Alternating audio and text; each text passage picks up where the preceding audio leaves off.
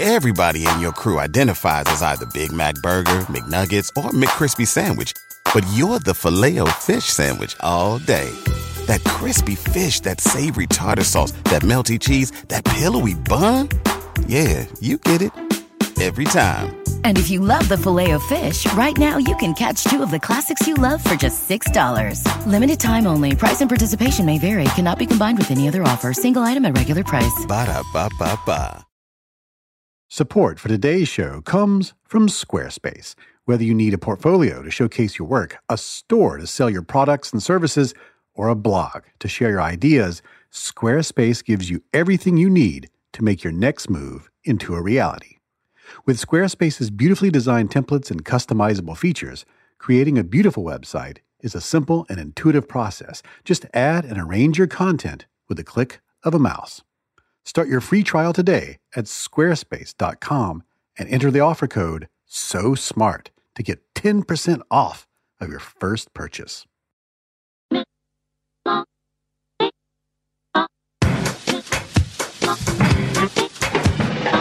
on down into the middle of the party set. In the cool of the happy, they went quiet. Dancing and talking about the power of the gospel. In the cool of the happy, they went quiet. Welcome to the You Are Not So Smart podcast, episode 102.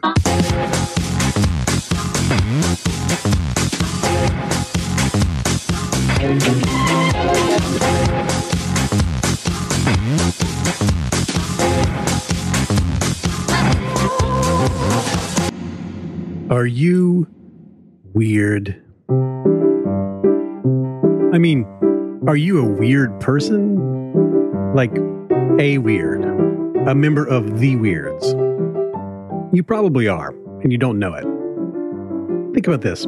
Chances are, if you're listening to this podcast, you're extremely weird in many ways, but in one very particular way, you are so weird, it has scrambled up the manner in which psychologists and neuroscientists conduct and analyze their research.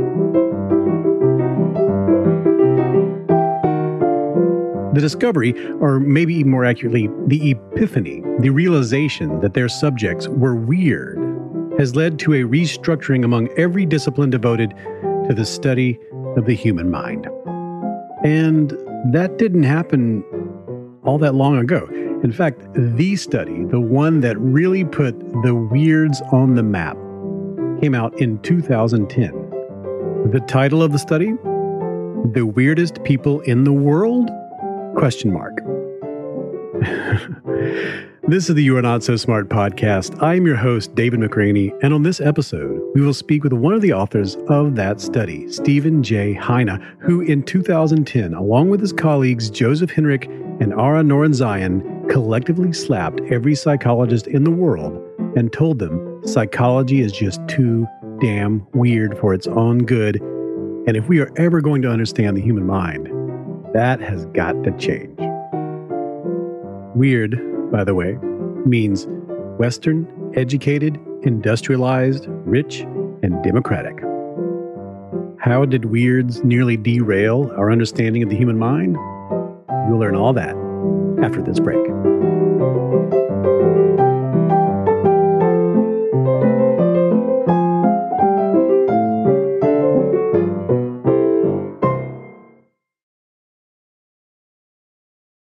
I find it so exciting to gain new insights into the stuff that interests me, and I'm sure you do too. And that's why I love telling you about the Great Courses Plus. You get unlimited access to a library of more than 8,000 engaging video lectures.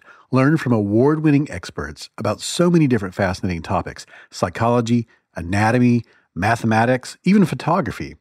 With the Great Courses Plus, you can stream lectures all on your schedule. Start and pick up with your smartphone, laptop, tablet, or TV. Now, I've been watching their brand new course, Brain Myths Exploded, Lessons from Neuroscience. Dr. Indra Viskontas explores some of the most fundamental myths about the human brain and gives us scientific answers to questions like, how are smartphones affecting our intelligence? Can brain games really make us smarter? Are other animals as conscious as humans? Right now, my listeners will receive a free month of unlimited access to the Great Courses Plus when you sign up through my special URL. And here it is, thegreatcoursesplus.com/smart. That's thegreatcoursesplus.com/smart. Support for today's show comes from Squarespace. Whatever your next big idea might be, count on Squarespace to help you create an eye-catching online platform that brings it to life. Whether you need a portfolio to showcase your work, a store to sell your products and services, or a blog to share your ideas, Squarespace gives you everything you need to look like an expert right from the start. You even get a unique domain, which strengthens your brand and makes it easier for visitors to find you. Plus, with Squarespace's award-winning templates, creating a beautiful website is a simple and intuitive process, and you can add and arrange your content and features with a click of a mouse. There's nothing to install, nothing to patch or upgrade, ever. Though, if you do have a question, Squarespace's award-winning 24/7 customer support can help you with any problem, no matter how technical or trivial seeming. Think of them as your very own IT department. So make your next move and start your free trial at squarespace.com today. Enter the offer code SOSMART to get 10% off of your first purchase. That's SOSMART, SOSMART. Make your next move at Squarespace.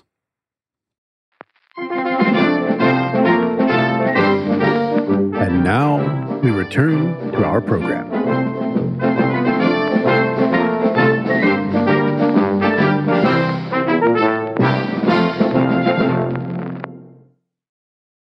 My name is David McRaney, and this is the You Are Not So Smart podcast. So here's a weird question. Is low self-esteem bad? And if so, is high self-esteem good? I mean, it seems obvious, at least to me it seems obvious, that, my whole life people have suggested you should do everything you can to boost your self-esteem.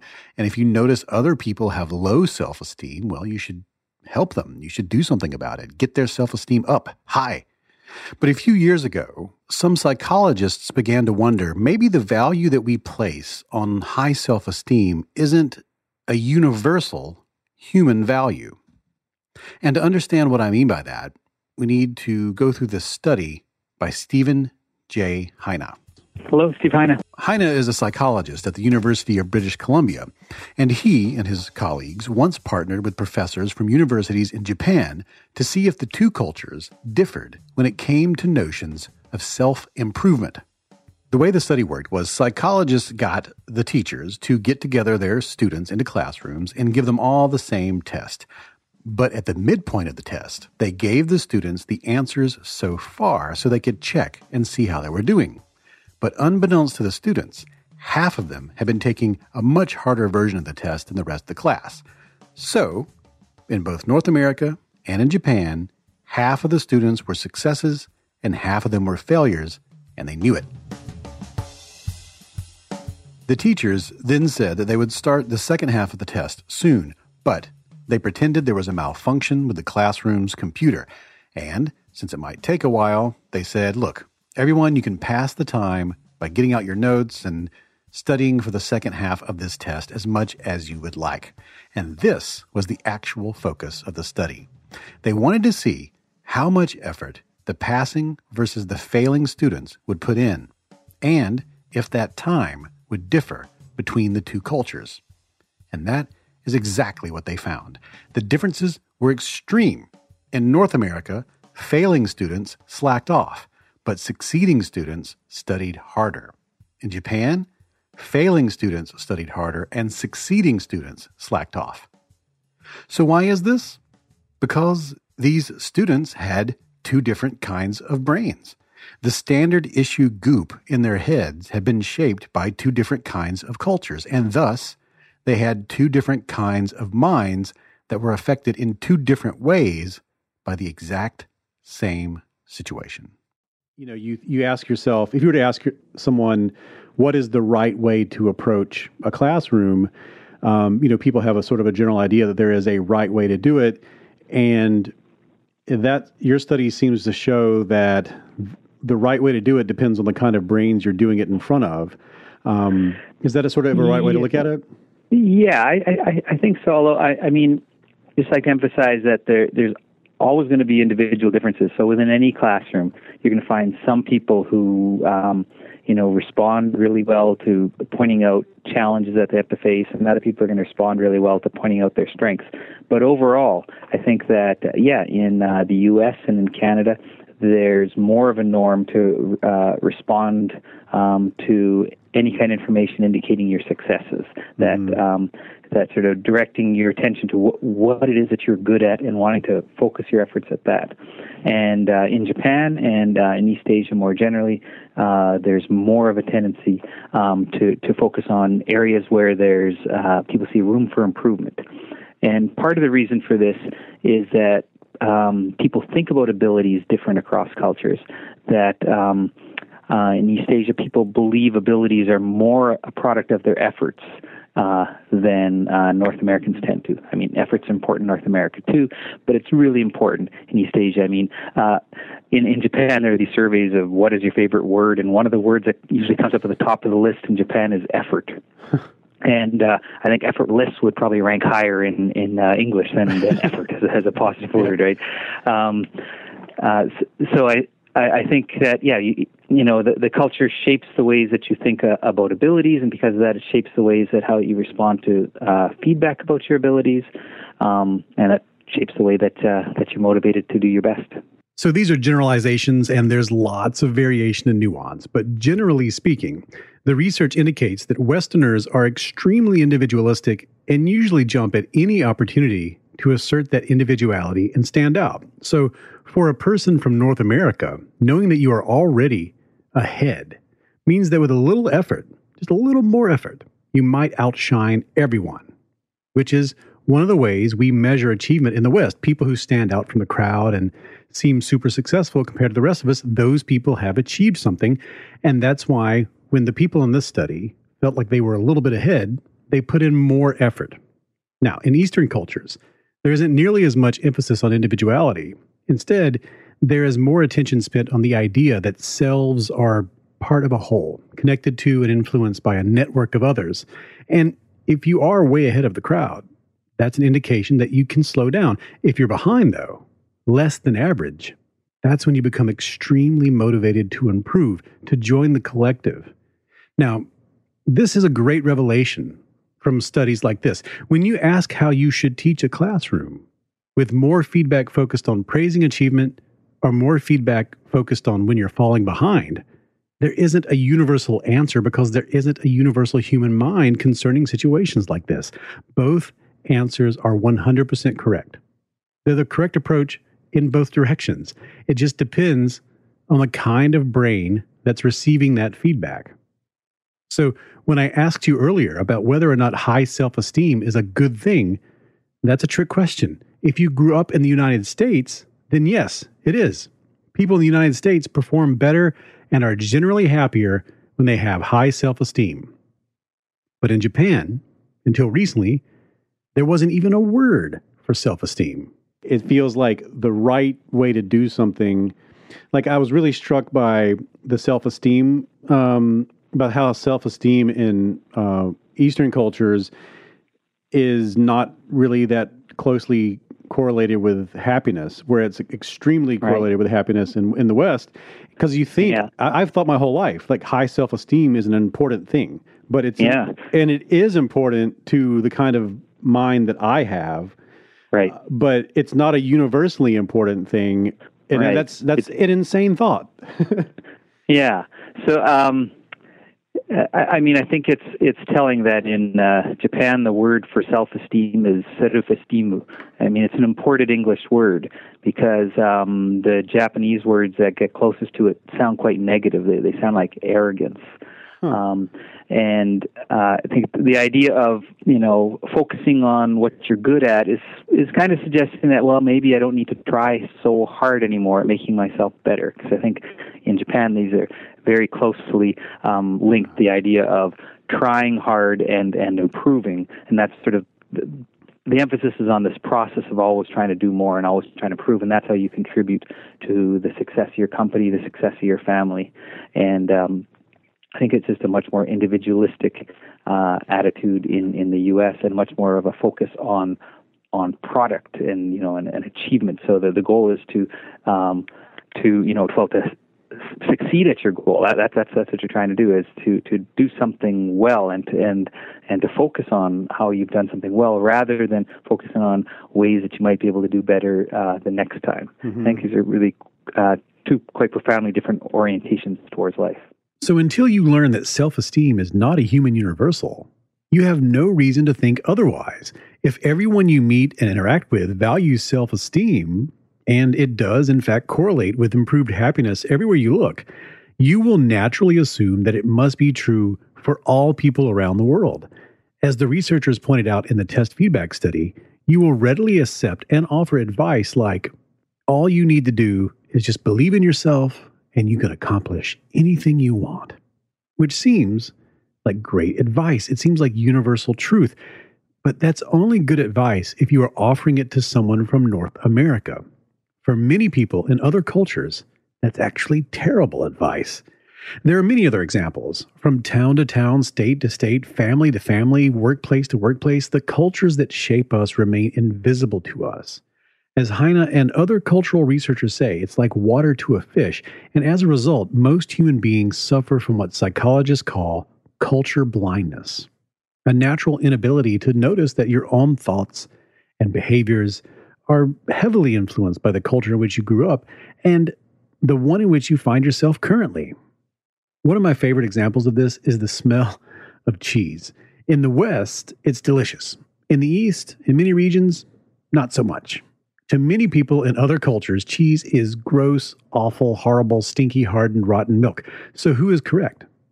Well, though in opposition, both facts are correct. Cheese is gross. Cheese is delicious, depending on what kind of brain you have, which on this matter was shaped by culture, not evolution. A study conducted by researchers in the UK had people smell some fake cheddar cheese flavoring and rate how nice the aroma seemed to them. If told ahead of time that the smell was of cheddar cheese, they rated it as being quite nice. But if told ahead of time that they were about to smell body odor, they said it smelled disgusting. Neuroscientists call this cognitive modulation. Culture shaped their very neurons to mediate between the smell and their subjective experiences so that the same smell with two different culturally created labels actually resulted in two different subjective realities that were equally valid. Cheese actually does smell like stinky feet, but if you've been raised in a certain culture and you have a certain kind of mind, then you can get past that fact and eat it anyway.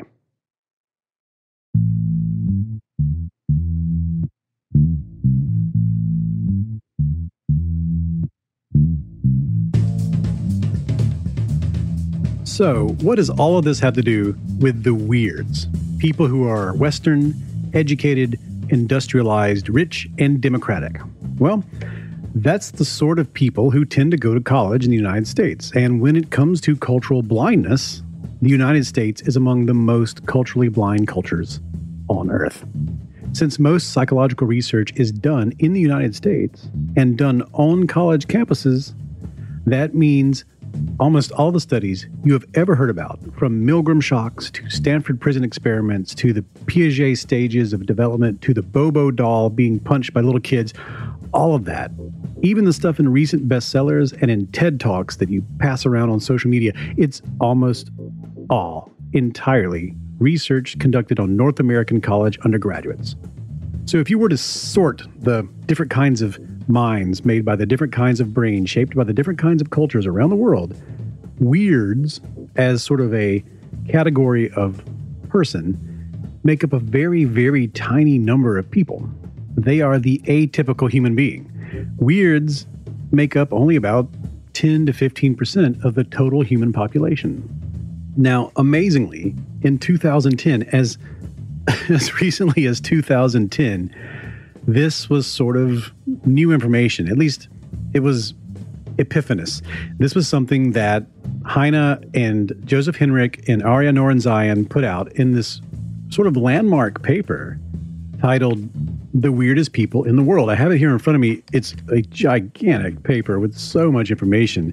And It's just it's 133 pages. It's a big paper, and it comes right out of the gate in the abstract saying behavioral scientists routinely publish broad claims about human psychology and behavior in the world's top journals based on samples drawn entirely from Western educated, industrialized, rich, and democratic societies.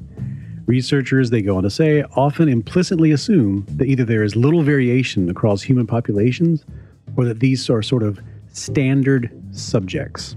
They're representative of the species as a whole. In other words, for a very long time now, we've assumed that psychology is human psychology. But in many ways, it's been the psychology of weirds. This is sort of my criticism of my field, psychology, is that it's the most American-centric of all the sciences that have been studied, that it's the vast majority of psychological research in the world happens in the U.S.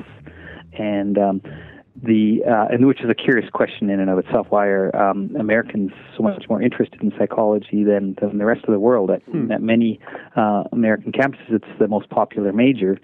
Much of the rest of the world, it's not even offered in universities, right? So there's some peculiar fascination with psychology. And because most psychology research is conducted with convenient samples of people, because psychology has embraced the same assumption that you're talking about there, where it's kind of assumed that, well, any person's brain is as good as anyone else's. Why not study the convenient ones rather than have to go trekking halfway across the world to study the brains over there?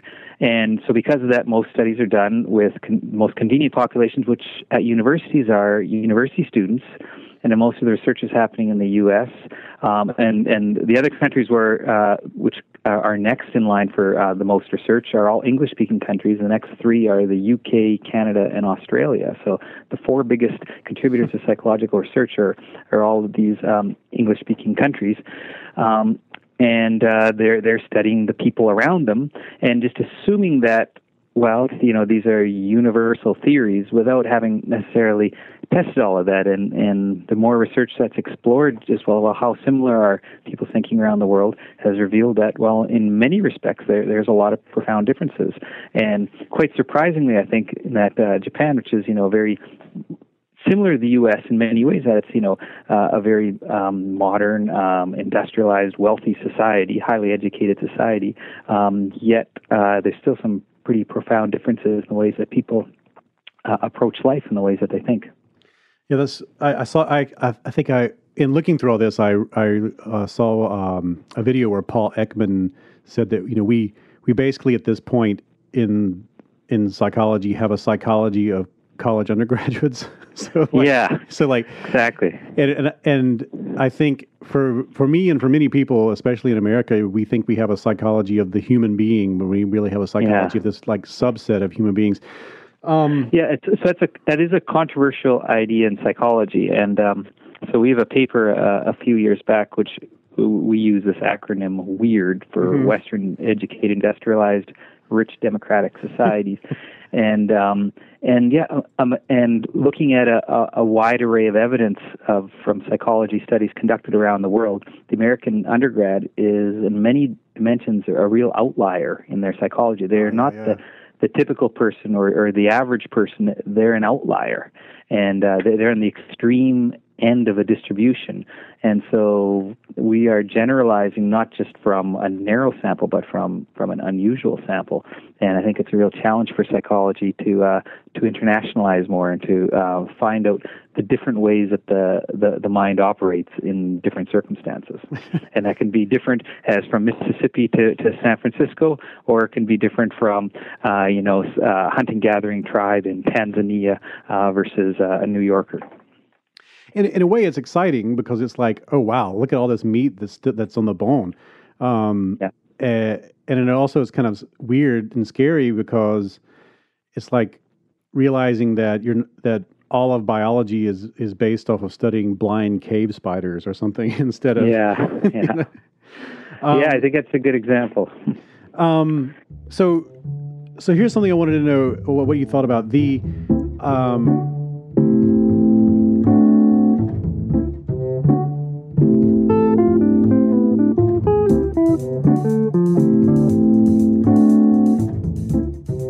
Since Heine and his colleagues' paper about weirds came out, there's been a strong refocusing in psychology and in neuroscience. We now know that there is so much more to understand about human beings than we first believed, and we aren't nearly as far along in our progress as we once thought. It's led to some interesting ideas, too, some really loopy things. For instance, other researchers have noted that the term weirds is itself a culturally influenced concept, and that the letters represent the sort of differences that Westerners tend to think are the most different between cultures. Whereas, if that analysis and criticism had been written by someone from another culture, then those letters would probably have been different as well.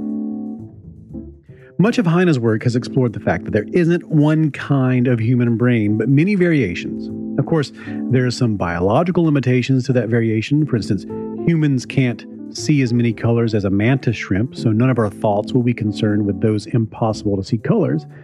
In addition, all sorts of things in our heads are the product of evolution. So the urge to walk upright or the ability to feel anger and empathy, these are things that we inherited from our evolutionary ancestors and the forces that pressure them, which means although brains vary, the substrate of consciousness is alike in many fundamental ways.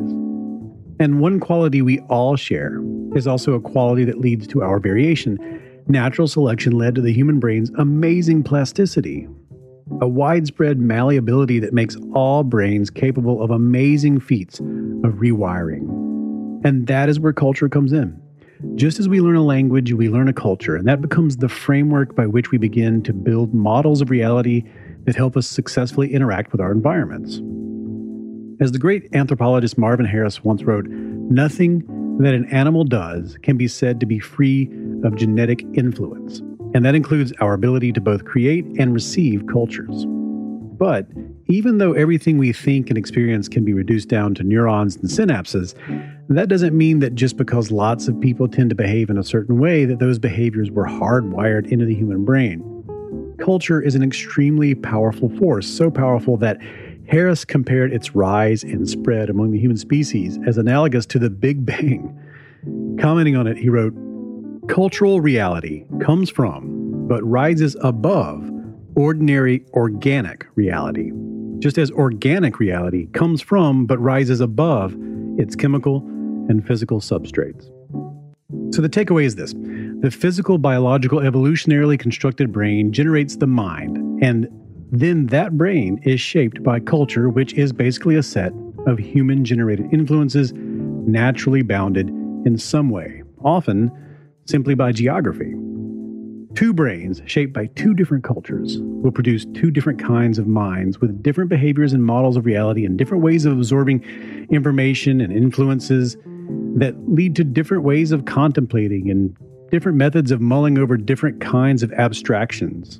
Cultural influences go much, much deeper than norms, beliefs, customs, music, clothes, and all the other stuff we usually think of as being culture.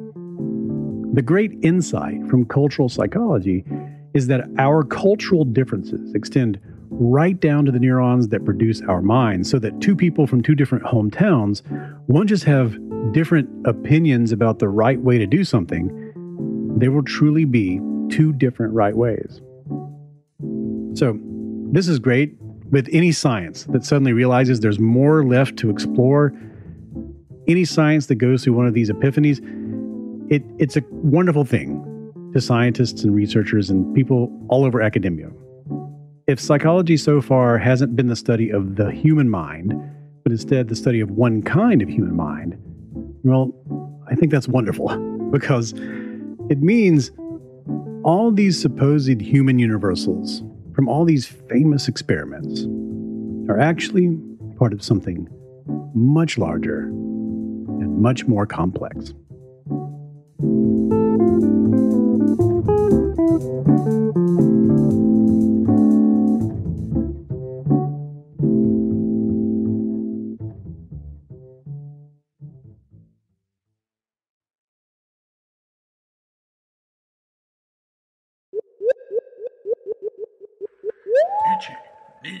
Ichi, ni, san, shi. That is it for this episode of the You Are Not So Smart podcast. You can find more great podcasts like this one at boingboingpodcasts.com. You can find previous episodes on SoundCloud, Stitcher, iTunes, and on youarenotsosmart.com, where you can find show notes and all sorts of other stuff related to these episodes. The opening music is Clash by Caravan Palace. This music is Banjopocalypse. Interstitial music is usually done by Drew Garraway. We are on Twitter at NotSmartBlog. I am at David McRaney. You can find us on Facebook, just / You Are Not So Smart. And if you want to pitch in, help us hire a reporter. We're getting closer to the goal every day. Just go to patreon.com / You Are Not So Smart. Pitch in at any level and you get the show with no ads. All right. Soon we'll have a new series on logical fallacies. Look for that coming up in a few weeks.